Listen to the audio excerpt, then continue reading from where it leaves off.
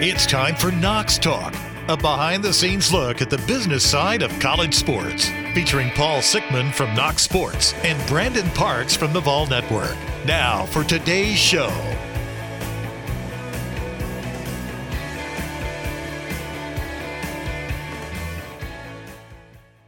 Welcome to another edition of Knox Talk. Today is Wednesday, the 25th of November. My name is Paul Sickman from Knox Sports Marketing here in Tampa, Florida. And I am joined by my co-host, Mr. Brandon Parks from the University of Tennessee and the Vol Network. Good afternoon, Brandon. Happy holidays, Paul. It's Thanksgiving week, Black Friday weekend. I hope you've got your shopping list ready and you're going to take care of your wife and your family like I know you will. I'm not going to do any of those things because Saturday is my birthday, so I'm expecting the incoming gifts as opposed to the outgoing. And then as soon as I get my booty, I will think about others. So do we want to go down the path and discuss your age or what age this will be, or should we just move on to our topic for the day? No, we can. Double nickel, baby. 55 and holding. No, I'm incrementally aging. I'm getting much older every year than I should. I was only 38 last year, and 17 long years 2020 has taken off my life. Today, our topic, folks, is the NIL and the incoming mess that is NIL in college sports. And so Brandon and I, who are probably going to take maybe slightly different tacks because, as always, Brandon is more politically correct than I am, we're going to talk a little bit about this and what this means to college and what this means to folks in Brandon's shoes and what it means to people in my shoes that are, they're selling and what this is all about. But I am a guy I'm the old man that says, get off my lawn. I am fighting like crazy. A little history, as many of you know, I worked for 10 years in the NFL, and in those 10 years, I did not, I don't think ever recommend an athlete for an endorsement because it's just scary. I mean, all those guys have to do is mess up one time, and then that brand that's associated with you is in trouble. And I know that there's advantages, and social media has changed everything, and we're going to talk about that a little bit. But, I mean, think about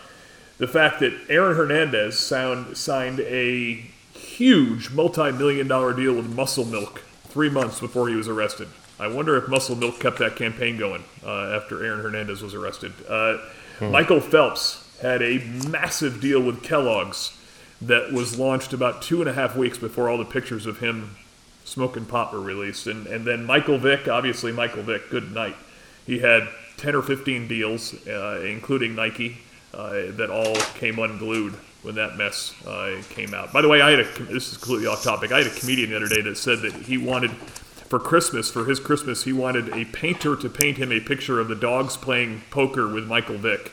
And that was going to be behind him in his man cave. That's what he wanted for Christmas. Wow.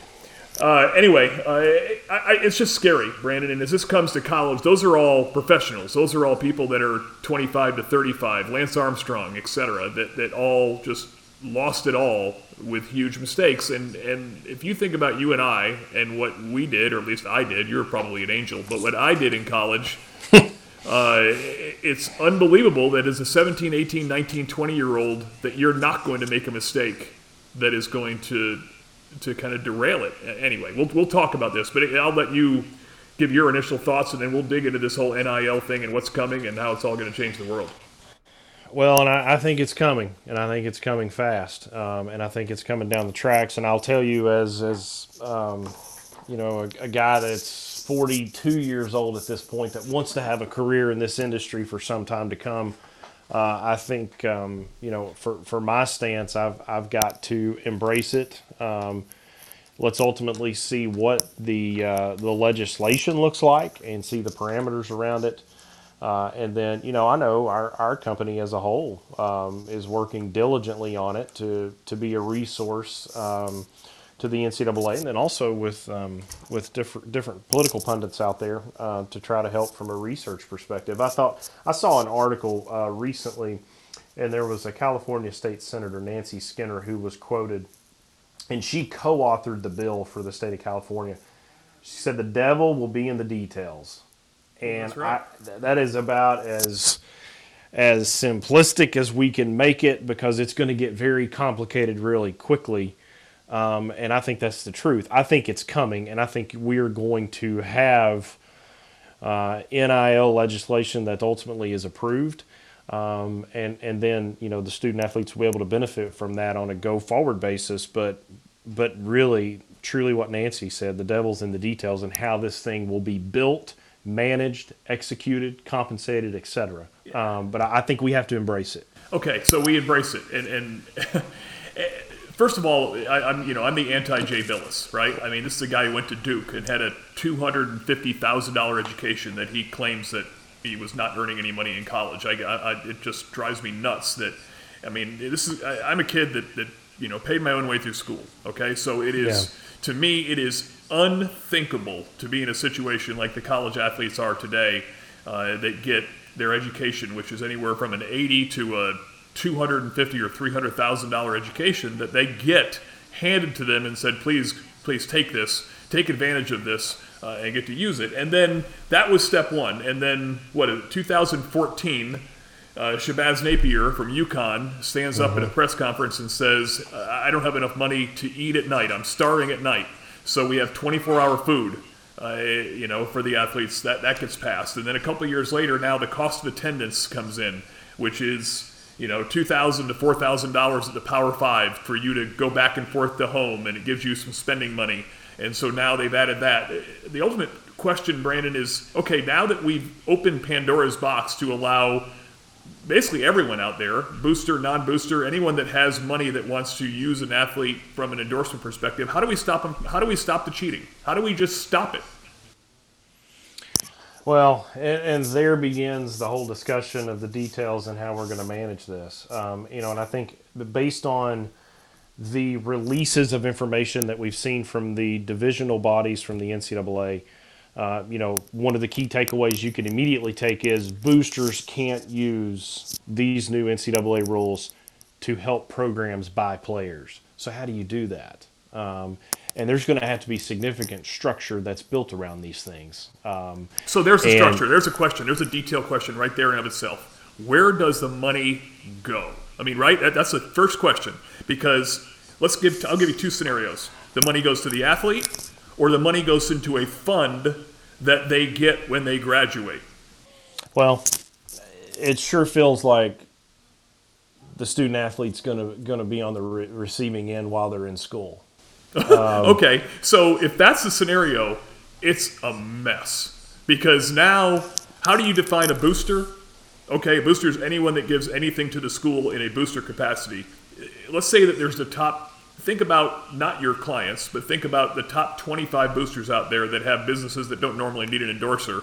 And they have a fund out there that now they're going to be able to give to athletes, and it could be completely above board. Okay, right. They just say, okay, we want you to take one Facebook picture or one Instagram shot or one Snapchat with my product and say you love it, and here is X amount of money. And 25 people do that, and so that number one prospect got an offer of, and it's a combined offer because we as a school can come to you and say our 25 top boosters are going to give this, or non-boosters, our 25 top interested parties are going to give you this. And so here's the $100,000 signing bonus.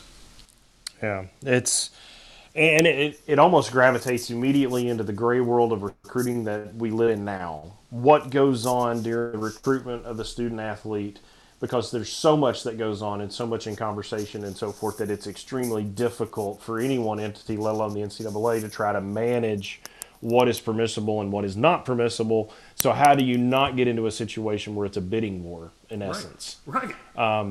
And I don't have a good answer for that. Obviously the NCAA has talked a lot about guardrails that they're wanting to put up within the legislation.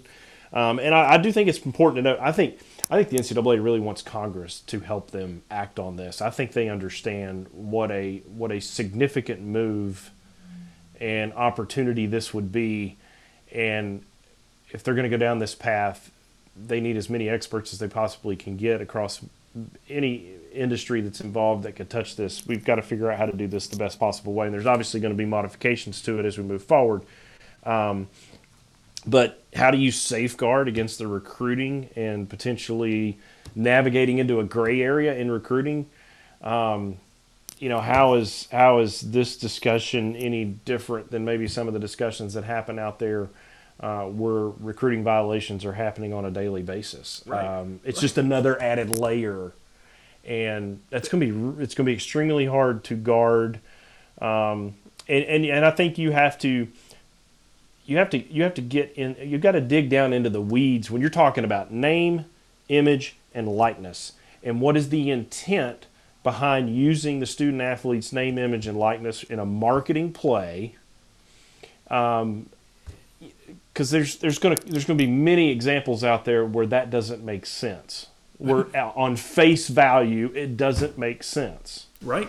And okay, so we'll come back to recruiting in a second, but let's from a research perspective, I did the same thing you did. Said, okay, what is our current college athletes worth? I mean, so because I think this is where a lot of talk show pundits spend all their time. They talk about how there are a dozen, 50 athletes out there, whatever the number is, that could be making real money while they're in college. Trevor Lawrence, okay, is right. Obviously number one draft pick.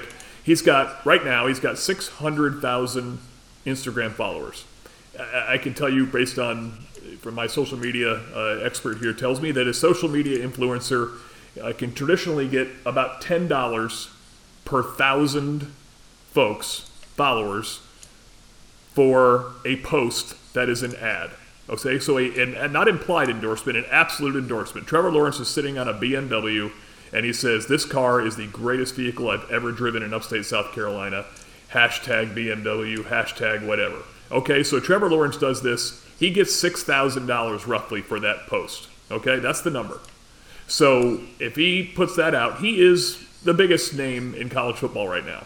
And let's say that there's 50 names out there. And here's the interesting thing. There's probably 40 of them that are women because gymnastics and soccer, there are some international stars in the female world that are going to actually make real money here. They had no chance before. But anyway, so we've got 50 stars out there. The numbers go low really quick. The people that have less than 100,000, less than 50,000, that gets there in a real hurry. So social is an answer, and it is going to be a source of some revenue. It's not going to be a source of tremendous revenue because if Trevor's the biggest name out there and he can do 20 posts a year or 50 posts a year, he's making maybe $500,000, and he's the biggest name in college sports right now. So that's that. But drill it down to the backup quarterback at your alma mater. How many followers does he have, and what is his chance for revenue? And we already know the answer. Right, and when you localize it even further, to me, it can create a volume issue.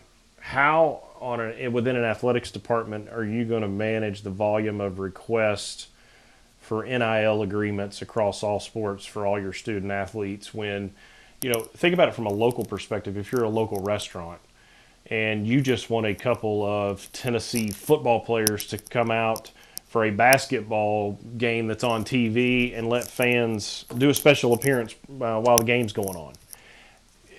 What does that ask look like from an appearance perspective? Or let's say it's a speaking engagement that you're compensated for versus a traditional marketing endorsement campaign. I think before very long, between local companies, regional companies, and then more national type companies, that is a massive world to try to get your arms around and manage. And how are you going to do that? And who gets access and who doesn't? I do think it's pretty fascinating in a lot of the discussions, and I don't think this has been decided upon yet. I had seen some things where ultimately it's going to come back to the athletics department and the school to determine some of the parameters and additional guardrails that they may put in place. So you think the school is going to be a clearinghouse for a request? So a request X is going to come through the school that maybe the old compliance department is now going to have their hands full again, and they're going to have X restaurant wants X player, X soccer player to come. You think that's how it's going to work? We'll see if it gets approved that way. But where I was going with that is if the school is the clearinghouse, and we'll use Tennessee as an example. First Horizon is the official bank of the Vols. And we've got a player that has a request from a competitor of First Horizon that's a real problem for me as the multimedia rights holder, because within my agreement with the school, First Horizon owns the exclusive intellectual property rights to the University of Tennessee. Now, does that extend to the student athlete? If they're not in Tennessee branded apparel, it may not fully extend to that student athlete. So then they could have the opportunity to pick up the compensation, attend an event at a competitor, and you've created an extreme amount of heartburn for your current partner and sponsor at the school level. So I think there has to be some level of collaboration. And I will say, on the endorsement side of things, with the coaches agreements that we have in place here, there are some parameters whereby you have access to the coaches. So, for us, it's been a less is more type of a platform. If you want to have one of our head coaches in an endorsement model, one, you have to be a current partner of the athletics department in sponsorship. Secondly, you have to be at our corporate champion level of sponsorship, which is our highest level of sponsorship. And typically that requires multi-year agreements. And then if you do that, then we qualify for the endorsement discussion. Well, you've only got five or six companies now that have access to the coach, but that's been the model that's worked for us, and our belief is less is more, so you don't see the coach as much, but when you do, it's impactful.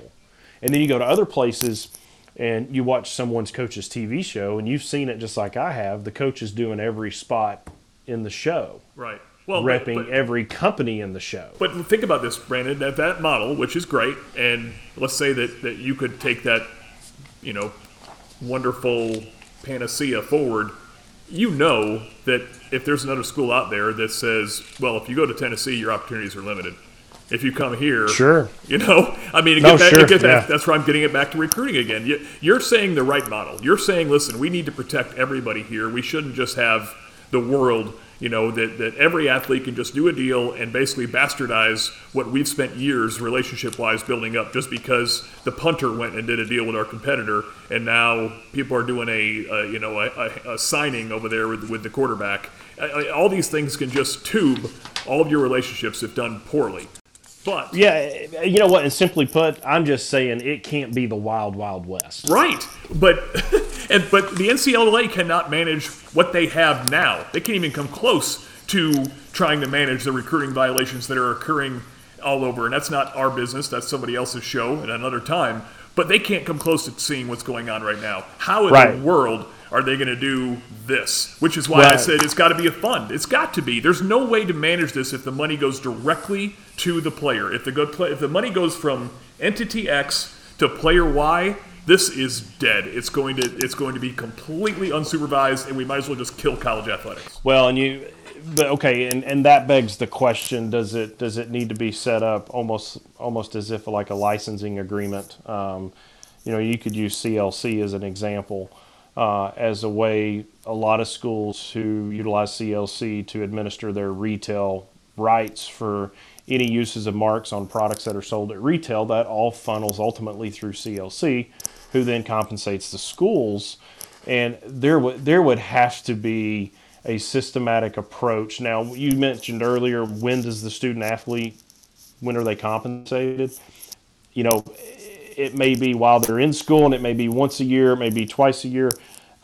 I can't get that specific on what my recommendation would be. I do think you're right. There's got to be a clearinghouse of some sort, and it's probably going to have to come from a third party, just as you said, because with everything the NCAA has on its plate right now, how could it take that additional aspect on and be able to manage that at a localized level with the volume of schools that we're talking about? So, it feels very much like a licensing play in a lot of ways.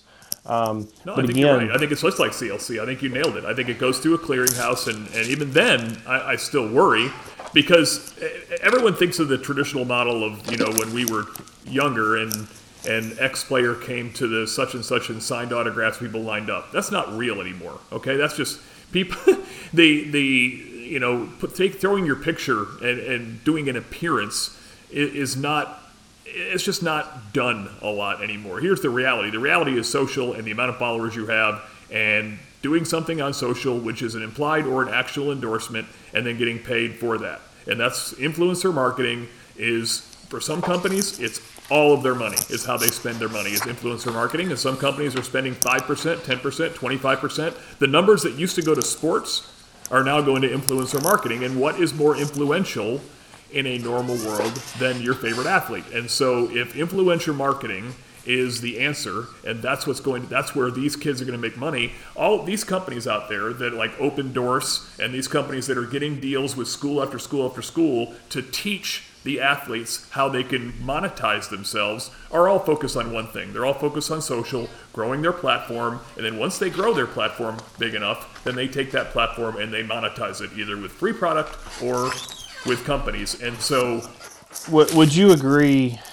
in thinking about a licensing type conversation, we have to find a way to get it under one umbrella, because the alternative is cracking the door to where you have agents that are representing the players, and that becomes, to me, a problematic conversation. Yeah, but I mean, right now people are only thinking about it in terms of college, which is what our business is.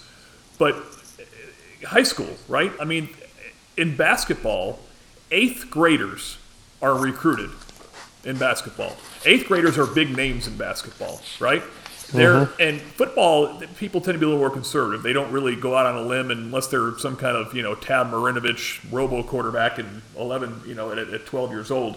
It's junior, senior year. You let their bodies grow, et cetera, et cetera. So they're not like unbelievable names across the country until they're probably maybe junior, seniors.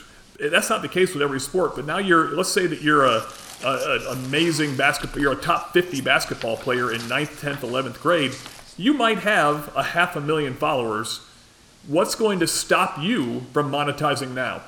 It's a great question. And so now you are an 11th grader, and you've got a 3-year relationship with Nike.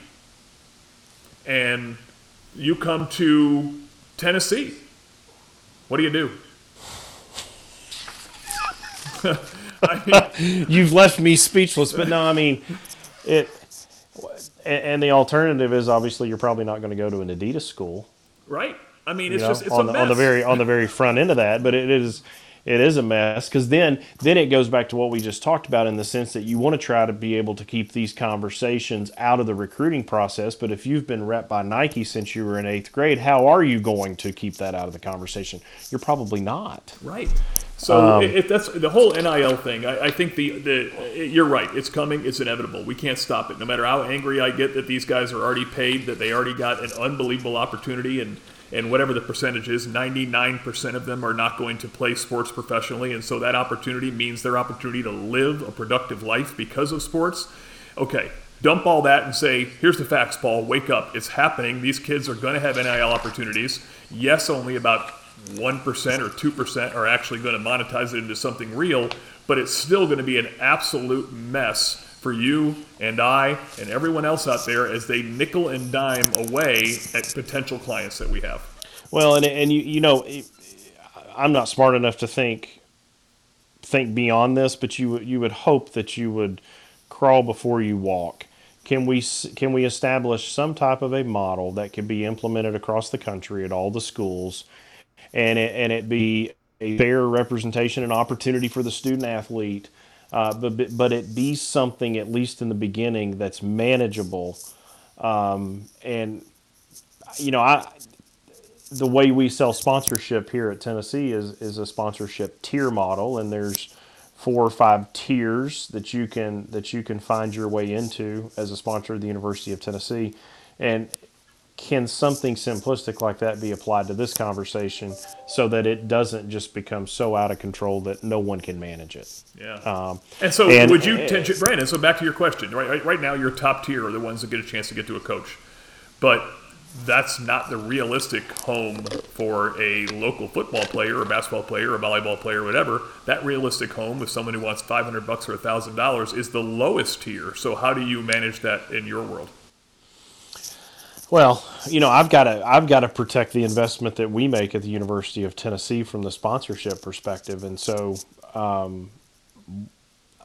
if I had to draw it up myself, I think there there's going to be some guardrails that I would create around what our local sponsorship looks like in this market and companies that are involved with us, and then find a way into a model, although not like the current coaches endorsement model, but a model that would make sense for us and for the sponsors and for those companies that have been investing in the University of Tennessee for years on end, versus having someone come in a one-off approach, gain some assets, and really not invest at the level that it should be invested at.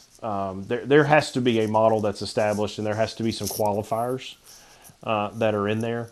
Or again, we'll never be able to manage the volume of the request.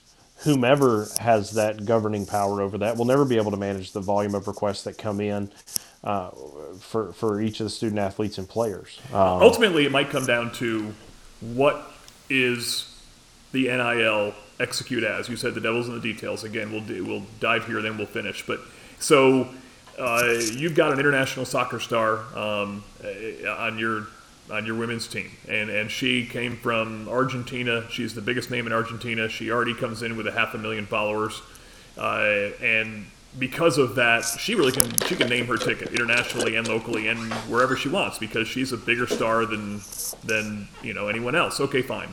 So, but what you have to protect is whether she uses her name and whether she uses her likeness and what is the image, because all those things are important. If she's not wearing orange and white, if she's not wearing her number, and there's nothing in there that says a Tennessee Vols, but this young lady is able to say, hi, here's my name, and I endorse this, you're out of luck. That woman is going to be able to get that, and we're probably never going to be able to stop that.